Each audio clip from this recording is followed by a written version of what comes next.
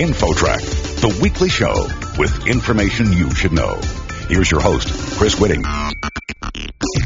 Gas prices are high. America's dependence on foreign oil keeps on growing. But some say we can cut that need while keeping American industry vibrant. InfoTrack's Taryn McCall has the story. Taryn? Thanks, Chris. With gas prices spiking at an all-time high, we are more urgently than ever having to think about energy efficiency. For our guest today on InfoTrack, such thinking stretches back 30 years. Nathan Glasgow is with Rocky Mountain Institute and co-author of Winning the Oil Endgame, Innovation for Profits, Jobs, and Security. Welcome to InfoTrack, Mr. Glasgow. Thank you very much. It's my pleasure to be here today. 30 years ago, the head of your institute, Amory Lovins, was ridiculed for taking on the utility industry. What was his radical thought back then? In 1976, our co-founder and CEO, Amory Lovins, wrote a piece in Foreign Affairs titled Soft Energy Paths. And what he did at this time was to go against the conventional wisdom thinking of our energy consumption in our country. Traditional thinking had thought that our demand for energy would rise at a linear rate, increasing upwards and upwards, and that we wouldn't have any increases in efficiency during that time. What Amory proposed at that time is that we would really take what he titled a soft energy path. So as our economy developed, we would find more efficient ways to provide the same services that we get from our energy that we do today. And it actually turns out that he's been quite right, matching the 2000 numbers within a couple percentage points. So for a quarter century, RMI has been focused on finding the best and cheapest way to do each desired task. So this is in opposition to simply expanding supply for energy without regard for the right amount, quality, or scale of energy. This is not just about increasing the supply line. This might look at things like green buildings, which I've seen a lot in the news lately. That's exactly right. Here at Rocky Mountain Institute, we're an entrepreneurial nonprofit organization, and we focus on a number of different areas of energy efficiency. We do focus on green buildings, as you mentioned, which is ways to make buildings more energy efficient, but also more pleasant to live in, and buildings that simply work better. We do consulting practice in the industrial sector, looking at industrial processes and ways to make those processes more efficient, all throughout providing better economic returns to the owners. And then we focus also on what we title integrated design, and this is ways of looking at whole systems thinking to problems in all sorts of industries, whether it be industrial, commercial, or even in buildings as well. And this is where our recent report, Winning the Oil Endgame, mainly came out of. The book is subtitled Innovation for Profits, Jobs, and Security.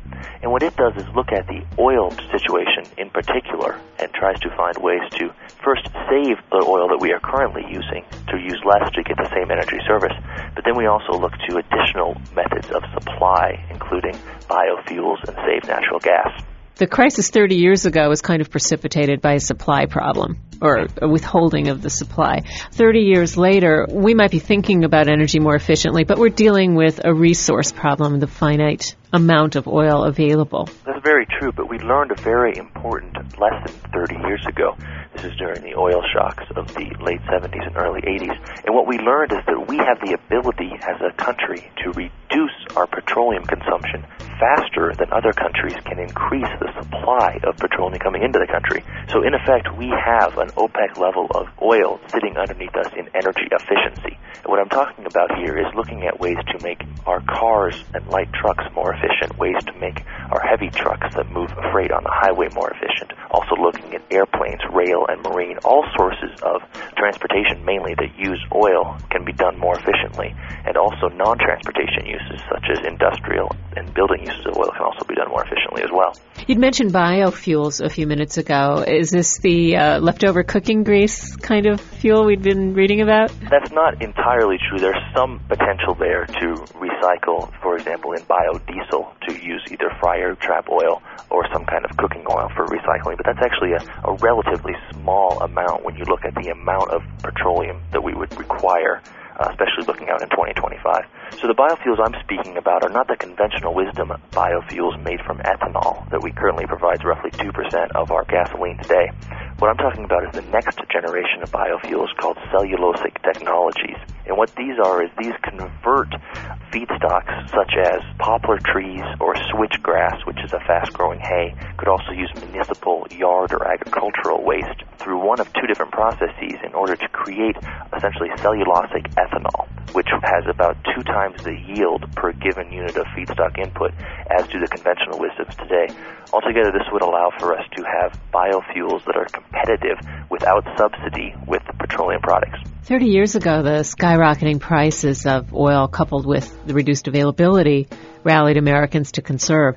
The same dynamic doesn't seem to apply today. Gas is expensive but available, so the attitude seems to be if you can afford it, buy it.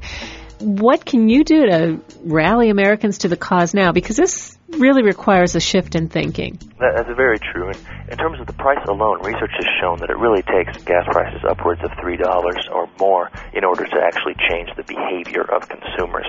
Now, we see with high gasoline tax prices in Europe and Japan that consumers do shift their preferences a little bit, but they do this primarily in terms of shifting the amount of driving they do, not necessarily in which vehicles they choose. It's a relatively weak price signal to the consumer. What we recommend on the policy side is what's called a fee-bate, and a fee-bate is a combination of a fee and a rebate. The fee would be for an inefficient vehicle, and the rebate would go to the efficient vehicle. It would be structured such that the fees would pay for the rebates, so it would be entirely revenue neutral for either the state or federal treasury where it's administered.